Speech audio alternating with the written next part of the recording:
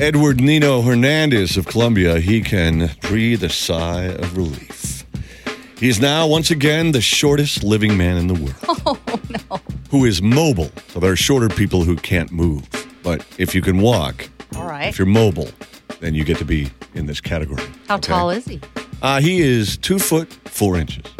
Wow. And he's got all his, parts and stuff? All his... Figures you'd go there. Well... I haven't checked.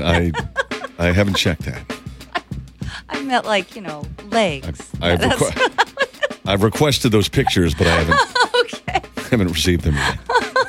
Anyways, he had previously been awarded the shortest living man title back in 2010, okay? But later that year, somebody in Nepal who stood 2 feet 2.41 inches became the new world record holder. That guy lost his title to a fellow Nepalese citizen, 1 foot 9.5 inch Chandra Budaur. Wow, how low can you go? But both of these men have since died, so now the title once again belongs to Little Hernandez. It came home. He's the tool for sitting around hoping that other little people would die.